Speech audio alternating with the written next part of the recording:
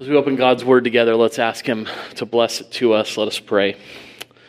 Blessed Lord, who has caused Holy Scripture to be written for our learning, grant that we may hear, read, learn, and inwardly digest them, that through the comfort of your holy word we may embrace and ever hold fast to the blessed hope of everlasting life, which you have given us in our Savior, Jesus Christ. In His name we pray. Amen. Please be seated.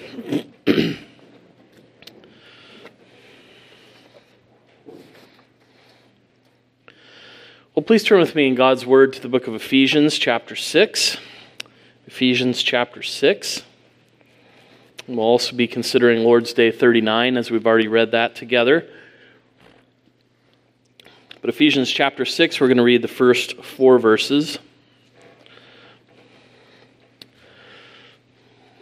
You'll see that it's under the heading of children and parents, but everybody should listen, for this is God's own Word.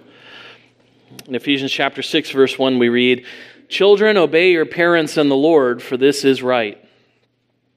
Honor your father and mother.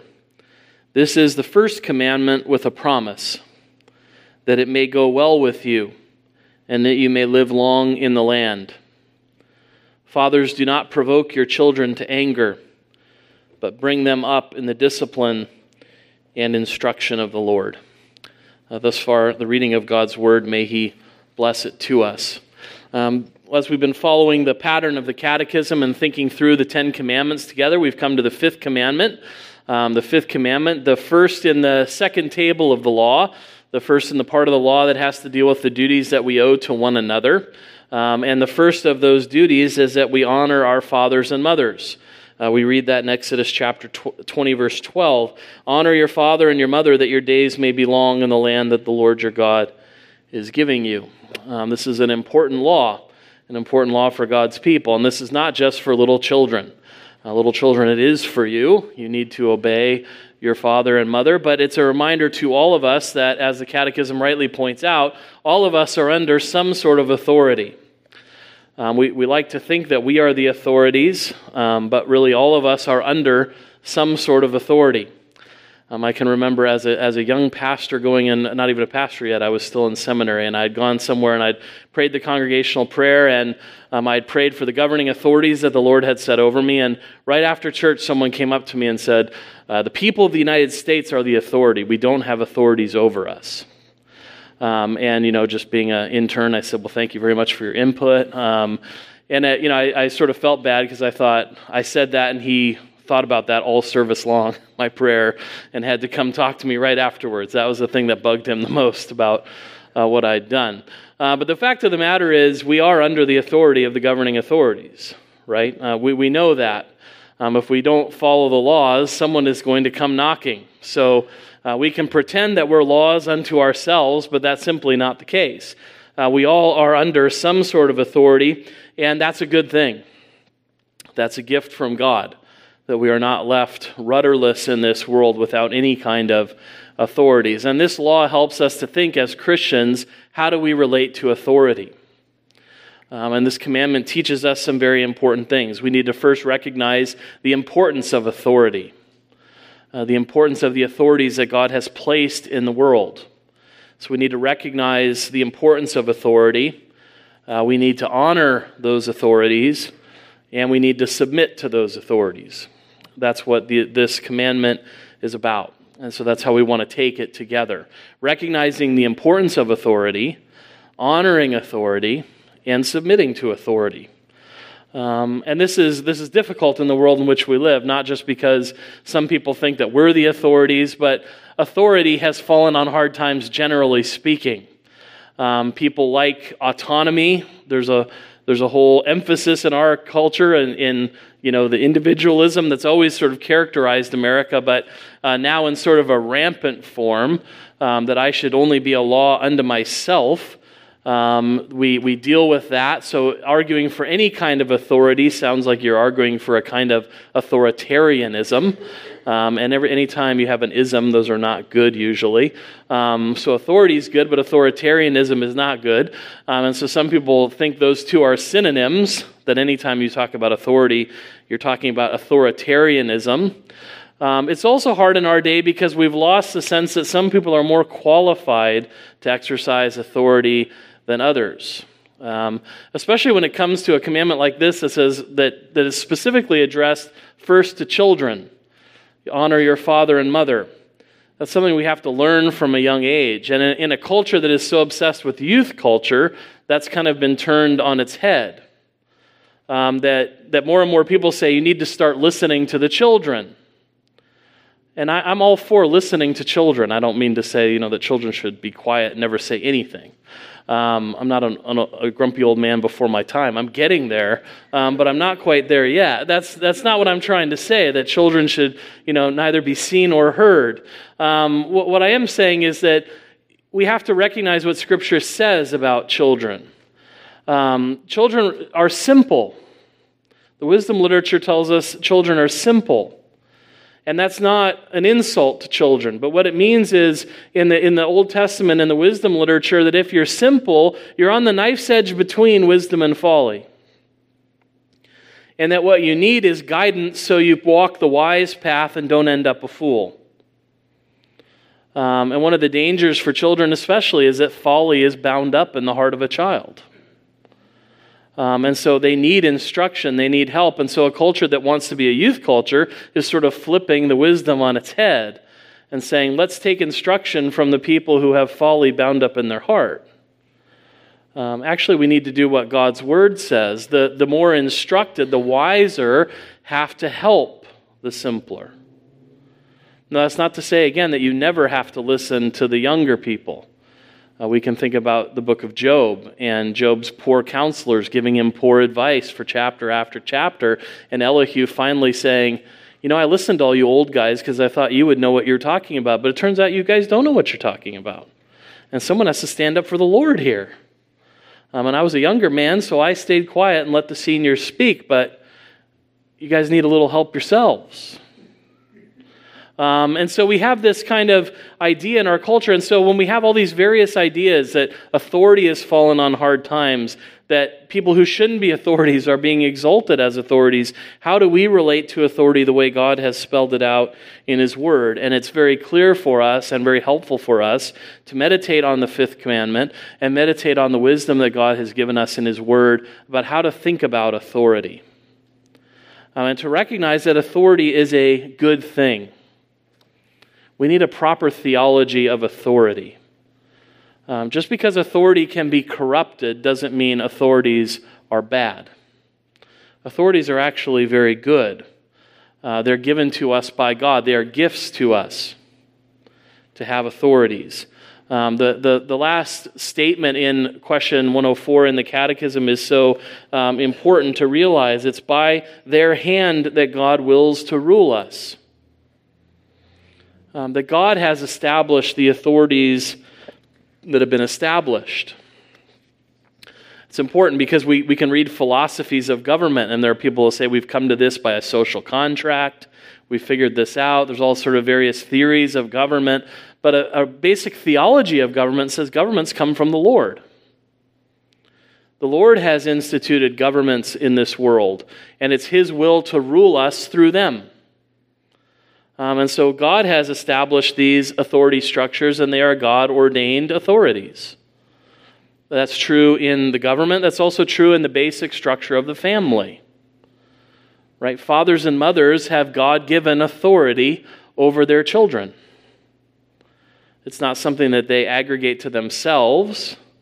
It's something that God has given to them for their instruction, for their discipline. That's what God has done. God has instituted parents. God has instituted governments. Maybe we read Romans 13 so often then when we think about government that we aren't able to be surprised by it anymore. But listen to what Paul says in Romans 13, verses 1 and 2. Let every person be subject to the governing authorities, for there is no authority except from God. And those that exist have been instituted by God. Therefore, whoever resists the authorities resists what God has appointed, and those who resist will incur judgment. Now, it doesn't matter what your political affiliation is. Those can be hard verses to swallow. Because there will be some, because of your political affiliation, will find it hard to swallow that Donald Trump is a God-appointed authority. And there will be others who it's hard to swallow that Gavin Newsom is a God-appointed authority. Regardless of what your political affiliation is, those can be hard to stomach. I sat down and thought about it, and I thought, over the extent of my life, without showing my cards and telling you my political affiliation, but I could think just over the course of my life, about half the time one party's been in control of the White House, and about half the time another party's been in control of the White House. It's just about half and half in my lifetime. That means whatever your political affiliation is, you're unhappy half the time. Right? That's the Calvinist analysis of political theory, right? And so regardless of who's in power, you have to honor them. And it's worth remembering that likely when Paul's writing the book of Romans, Nero is the emperor. And the argument that Paul's making is that Nero has power from God. That he rules because God has set him where he is. And that authorities are God ordained. And because God has appointed them, they're to be honored. That's true in the family, that's true in the government, that's true in the church. God has also instituted authorities in the church to care for his people in that way. Paul says that in Acts chapter 20 when he's saying goodbye to the Ephesian elders and giving them sort of final instructions. But in Acts 20:28 he says, "Pay careful attention to yourselves and to all the flock in which the Holy Spirit has made you overseers, to care for the church of God, which he obtained with his own blood." The Holy Spirit has made you overseers, Paul says. God has put you in those positions. That's why the writer of Hebrews says in 13:17, "Obey your leaders and submit to them, for they are keeping watch over your souls as those who will have to give an account. Let them do this with joy and not with groaning, for that would be of no advantage to you." These different authority structures are God-given to minister to us, to exercise a certain amount of care over us in the various functions that they've been given. As we said, parents are charged particularly with instructing, training up, and disciplining their children. That's one of the functions of parenting. That's what God had instituted in the Old Testament when he was talking about what should families try to do for their children. He said that in Israel, parents were to preserve God's word in their own hearts and hand it down to their children. And so we have these lovely expressions of how the law is to come to expression in the family life of Israel. So we can think of Deuteronomy 6:4-7. The famous words, "Hear, O Israel, the Lord our God, the Lord is one. You shall love the Lord your God with all your heart and with all your soul and with all your might. And these words that I command you today shall be on your heart. You shall teach them diligently to your children, and shall talk of them when you sit in your house, and when you walk by the way, and when you lie down, and when you rise." The talking about the commandments that the Lord has given are to be part of family life, right? Whether you're sitting at home, whether you're out and about, whether it's the morning and the evening, these are the things that the family is to be talking about, God's will for his people. And of course, not just the law, but also the gospel. Later in that same chapter, at the end of chapter 6, we read in Deuteronomy that when your son asks you in time to come, what is the meaning of the testimonies and the statutes and the rules that the Lord our God has commanded you, then you shall say to your son, we were Pharaoh's slaves in Egypt, and the Lord brought us out of Egypt with a mighty hand. And the Lord showed signs and wonders great and grievous against Egypt and against Pharaoh and all his household before our eyes. And he brought us out from there, that he might bring us in and give us the land that he swore to give to our fathers. What an amazing statement of the gospel there is right there. That the Lord brought us out of slavery that he might bring us into the land of promise. It's the same thing that God has done to us and for us through Jesus Christ. Brought us out of our slavery to sin and death and hell that he might bring us into his family and glory. That was to be part and parcel to the life of the family. to teach them that true freedom is found in submitting to God. That's one very hard thing to teach people today.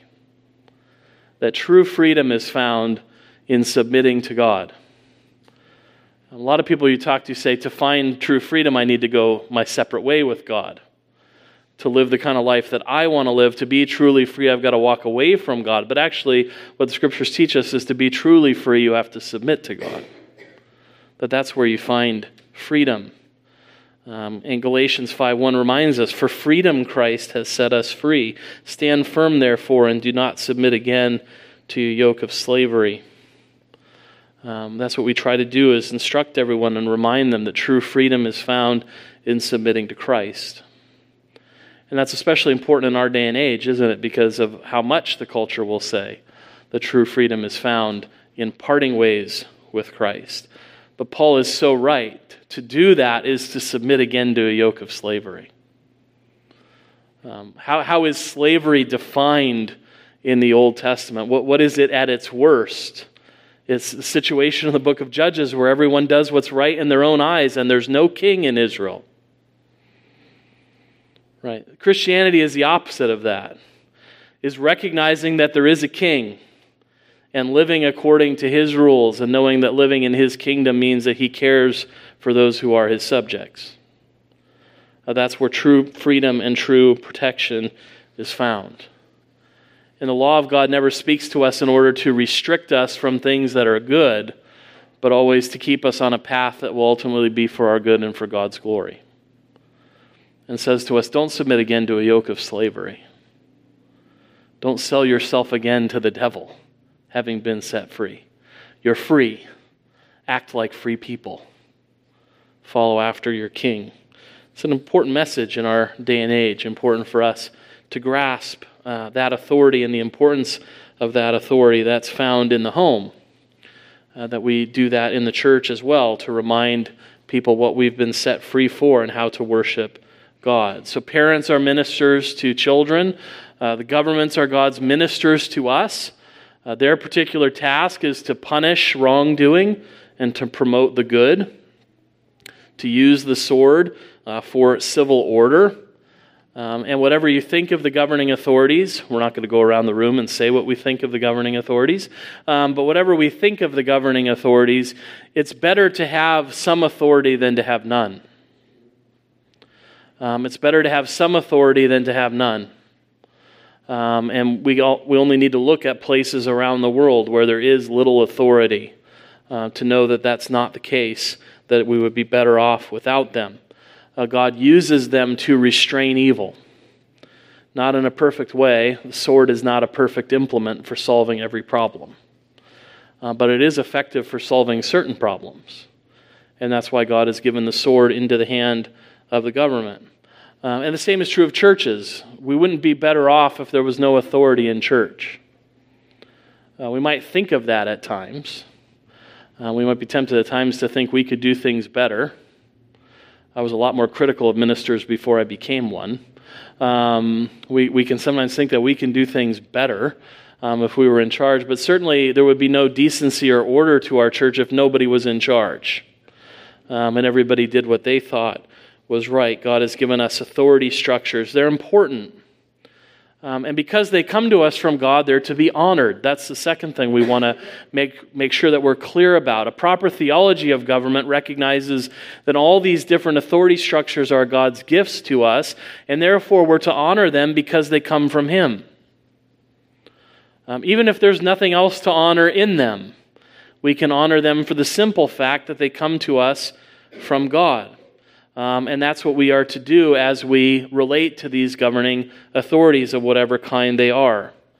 And that's again where the Catechism is so helpful, that I show honor, love, and faithfulness to my father and mother and to all those in authority over me. Now again, that's always easier to honor, love, and show faithfulness to those who deserve it. It's tougher when they don't. It's a lot tougher when they haven't earned that. It's tougher for reasons in us at times. It's a lot easier for me to honor my father and mother now than it was when I was a teenager. Mark Twain made the comment that his father knew nothing when he was 14, and by the time he turned 21, it was amazing how much the old man had learned. Well, that wasn't so much down to Mark Twain's father as it was down to Mark Twain, right? Sometimes we think our parents don't know anything, and actually it's because we don't know anything. And so it can be tougher to submit to authorities because of reasons in us. It can be tougher to submit to them because of reasons in them. But when we remember that they are God's ministers to us, that they rule on His account and by His hand, then we can honor them for His sake. Even when they are drawing authority to themselves that they have no right to claim. Think of the Lord Jesus Christ before Pilate. Don't you recognize you're under my authority? What a thing to say to Jesus, right? And Jesus has to remind him, you would have no authority unless it was given to you by my Father in heaven. But he recognizes that authority has been given to him by his Father in heaven, even Pilate. And so we have to recognize those authorities as being God's authorities and honor them as authorities from Him. Not for their sakes ultimately, but for God's sake. That we honor them and love them and be faithful to them as much as we can. We're all imperfect in this world. Every authority structure is imperfect. Parents are imperfect. That's why Paul has to say, right, in Ephesians 4, and also fathers, don't exasperate your children. Don't provoke your children to anger. That we're not going to be perfect in this life, no matter what. We're not going to be perfect in this life. Bad instruction, uneven discipline, right? Not doing what's good, not doing what's right. But there will always be something to honor in them because they come from God. And when we can't honor them even for any other reason, we can honor them for God's sake. And when they do their jobs well, we can be thankful that God has given us good authorities. I remember hearing somebody pray once about the governing authorities and say, God, give us better authorities than we deserve. I think, sometimes we look around, especially in this country, and complain about the governments we have, and we have to remember that we elected these governments.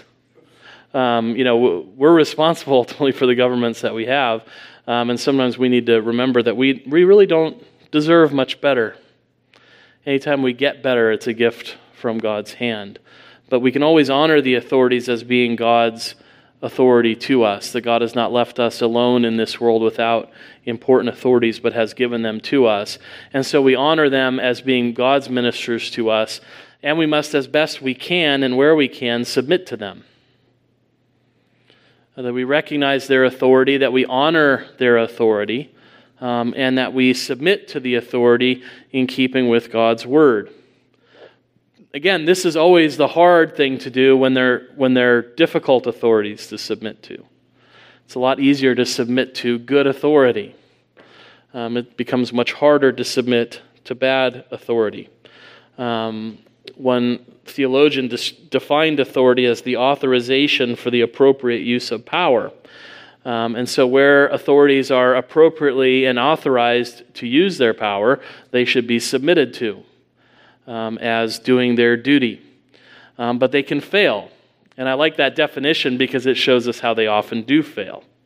Either they don't use their power appropriately, or they don't use their power where they're authorized to do so. That's how we tend to fail in the exercise of authority. Either using power inappropriately or using power where we're not authorized. And so when we're in authority, we need to remember those things.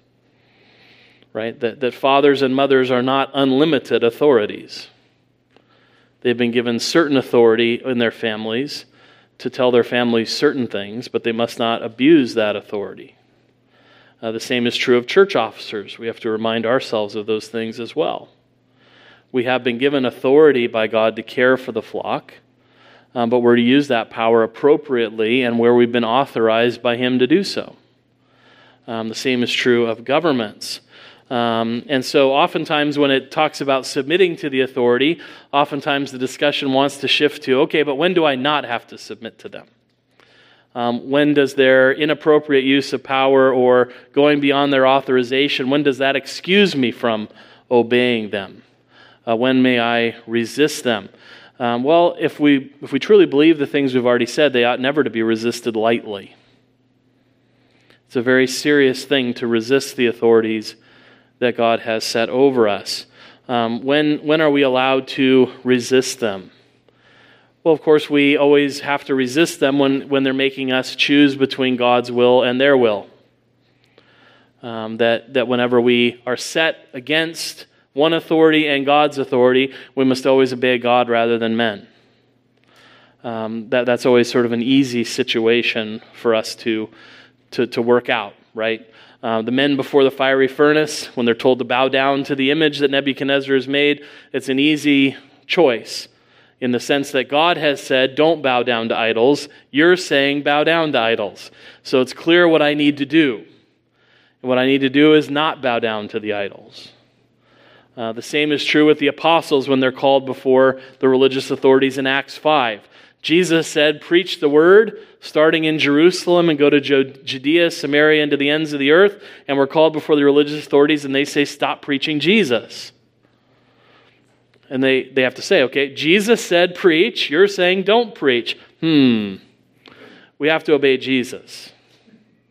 Right? There's no real hard choice there. And we always say that when we come to authority, that we have to obey the authorities rather than God. But Scripture also teaches us, I think, another important lesson about how to relate to authority, especially if authority is asking you to do something dumb or something that you think is inadvised. And it's not simply to go the route of resisting authority, but the Bible teaches us that oftentimes we must appeal to the authority as authority to do what's right. That rather than simply go to the route of resisting, that we appeal to the authority to act as the authority. A good example of this is in 1 Samuel 19. We don't have time to turn there, but in 1 Samuel 19, there's an interesting situation where Saul is king. He's the authority. Even David, who's put in his place, recognizes that Saul is the Lord's anointed, right? And there's all kinds of things that Saul does that's bad. Many things that he'd have gotten blown up on Twitter if he had Twitter in his day. Who made Saul king? # not my king. There would be all that kind of stuff if Saul was in charge today. But he is the lawful authority. And he makes a really stupid pronouncement in 1 Samuel 19, where he says to his army, nobody is to eat anything. We're going to go on a fast. That's not a great idea when you're trying to march an army somewhere, to put them all on a fast. But he puts them under oath before God not to eat anything. And his son Jonathan, not knowing that the army has been put under this oath, because he's not there when the oath was made, eats honey along the march, and it comes back to the king. The king had said, no one can eat anything, and his son ate something. And he said, whoever does that will be put to death. And when they come to Jonathan and say, this is what your father said, then he said, then that's the way it is. He was willing to submit himself to his father's authority. His father had done a dumb thing. But Jonathan, being a righteous man, said, my father is the authority. He is the king, and I violated the oath. And so what do God's people do? Right? Because Jonathan is loved by his men as a godly man. So what do? They go and they appeal to the king as the king to spare Jonathan's life. And he does. And in that, we're given a good model in Scripture that authority, when it goes wrong, is not simply first to be resisted, but it's to be appealed to as the authority. Paul does the same thing when he's condemned for teaching the gospel, right? He appeals to Caesar, which is his right as a Roman citizen. He appeals himself to Caesar. Now, it doesn't always work out well when you appeal to the proper authority. It worked out well for Jonathan here, but a little later in 1 Samuel, Jonathan will appeal to his father again, and his father will throw a spear at him. So the lesson to be learned here is not that appealing to authority always works out well. But it helps show us as Christians, it's not just a matter of obey it or don't obey it. There's a way to go and to appeal to the authority as the authority. It's a good lesson for children to learn. That if you don't like something that mom and dad have done, that you go and appeal to them as the authority and ask them to do something different. It's the same structure that we have in our churches. Right? There's a certain authority that the consistory exercises in this church, by which we mean the ministers and the elders working together. But we're not absolute authorities. And there's an ability to appeal the decisions we make. Those decisions can be appealed to classes. They can be appealed beyond classes to synod. Right? And the lesson that's taught in our church order is, while you're waiting an appeal, you have to submit to the authorities and the decision they've made. But we're not ultimate authorities. There's a way to appeal. There's a way to appeal to our authority if someone thinks something's going wrong in the church. And God has granted that ability for us to appeal to the governing authority, not just to immediately move to resistance, which is what so often people want to do today. And even where resistance is finally necessary to the government, if the government is being so tyrannical as to be stepping on its citizens, even then, we always have sought to follow other governing authorities and not just have open rebellion. Sometimes people will ask, well, how do you justify the American Revolution? Well, we justify because we're Americans. What do you mean? But people will say, as Christians, how do we justify those things? And one of the ways that they seriously made arguments for it was to say, when the king becomes tyrannical and there are other lesser magistrates who are also charged with the welfare of the people, they might lead a revolution to say we need to overthrow the tyrannical authorities so that the people we've been charged to care for are cared for. And so they actually labored hard to say, this is not an open general rebellion. This is actually the authority structure of the government. Now, you don't have to agree with all this. My job here is not to argue for the American Revolution. What I am saying is, we've always said, we recognize that there are magistrates, and imagine you're a magistrate that does have authority over people, and you recognize, I'm to care for them, I'm to promote their welfare, and there's another magistrate who's tyrannizing them. Then you would see it as your God-given duty to try to protect your people. And that's all in the effort of trying to follow what God has given us to do. And so people have thought through these things, and I think these are all very helpful. And then the Catechism reminds us of one other reality, and we can close in thinking about this. But sometimes submitting to the governing authority means you just have to be patient with their failings. Sometimes submission means that you're going to be disappointed, that they're going to fail you.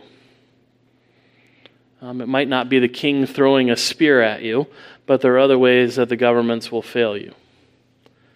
And I appreciate that the last note of question 104 is to call us to bear patiently with their infirmities. That wherever there is authority, wherever we are under authority, we know that authority is not going to be perfect. That it is going to fail. And that we're going to have to bear patiently with those failures. And if we find ourselves really struggling with that idea, and really saying, I bristle at that. I don't know how I'm supposed to do that. You don't know my family. You don't know the hurts I've had at the hands of the church. You don't know the hurts I've had at the hands of the government. You really just don't understand. It's too hard for me to bear patiently with their failings. In those moments, think of the Lord Jesus Christ and how he had to bear patiently with the failings of all those who were around him. It must have been hard to be a perfect child with imperfect parents. Sometimes we can think of Mary and Joseph and think they must have just had an easy lot in life, because they could be sitting around with other parents. Don't you hate it when your kids do this? Jesus never does that. Don't you hate it when you tell them to do something, they just won't do it? Never had that problem with Jesus. He always does what I tell him to do. Right? We could think it would be really easy to be Jesus' parents, because he didn't really need discipline or correction in the way that any other child would need it, because he was a perfect one under authority. But he had to bear patiently with imperfect parents.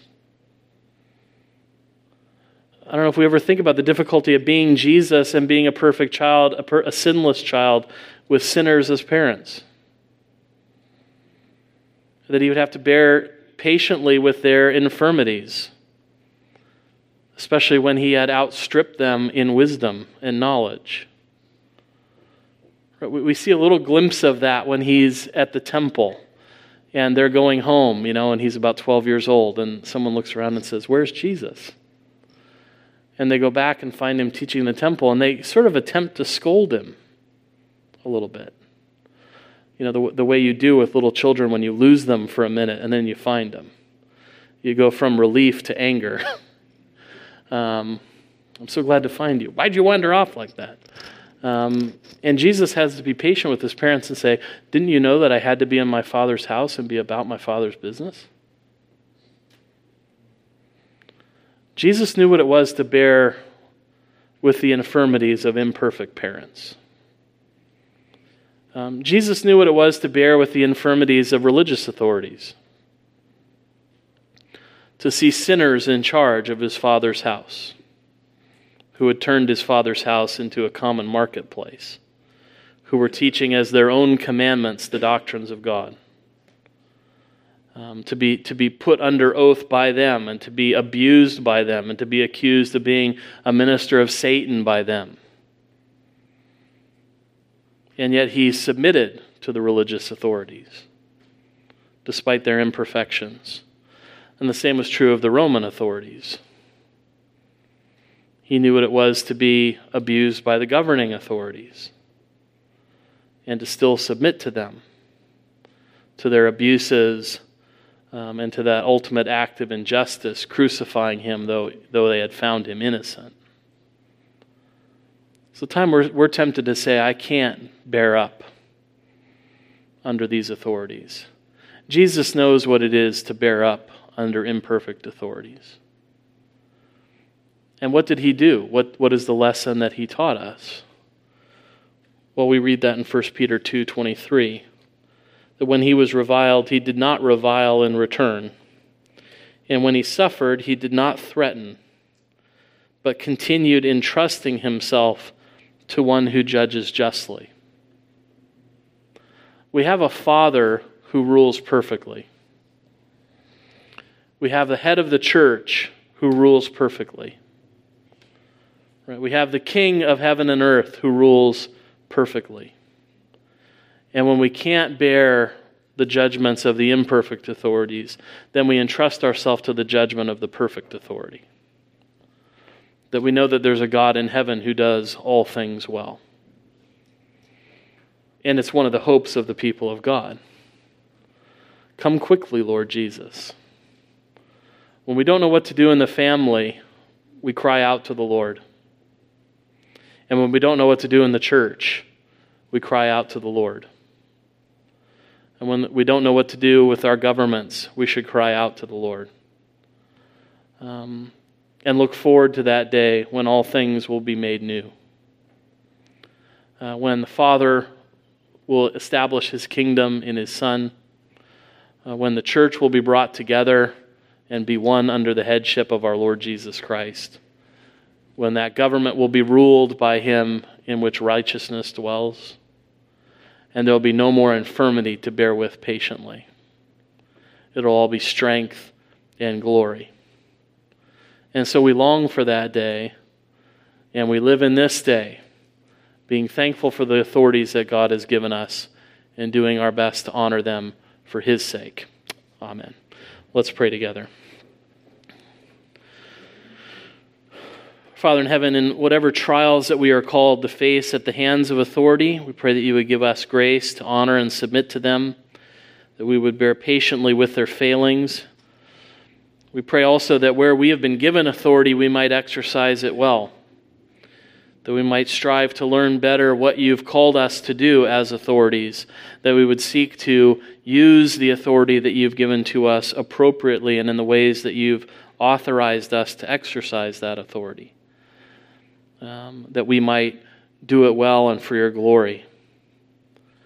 And however authority goes for us in this life, we pray that you would give us that great hope and that vision of our King Jesus, who has authority in heaven and on earth, who's coming again soon in glory to reign with perfect justice and equity. And give us patience to wait on him, we pray. For we pray in his name. Amen.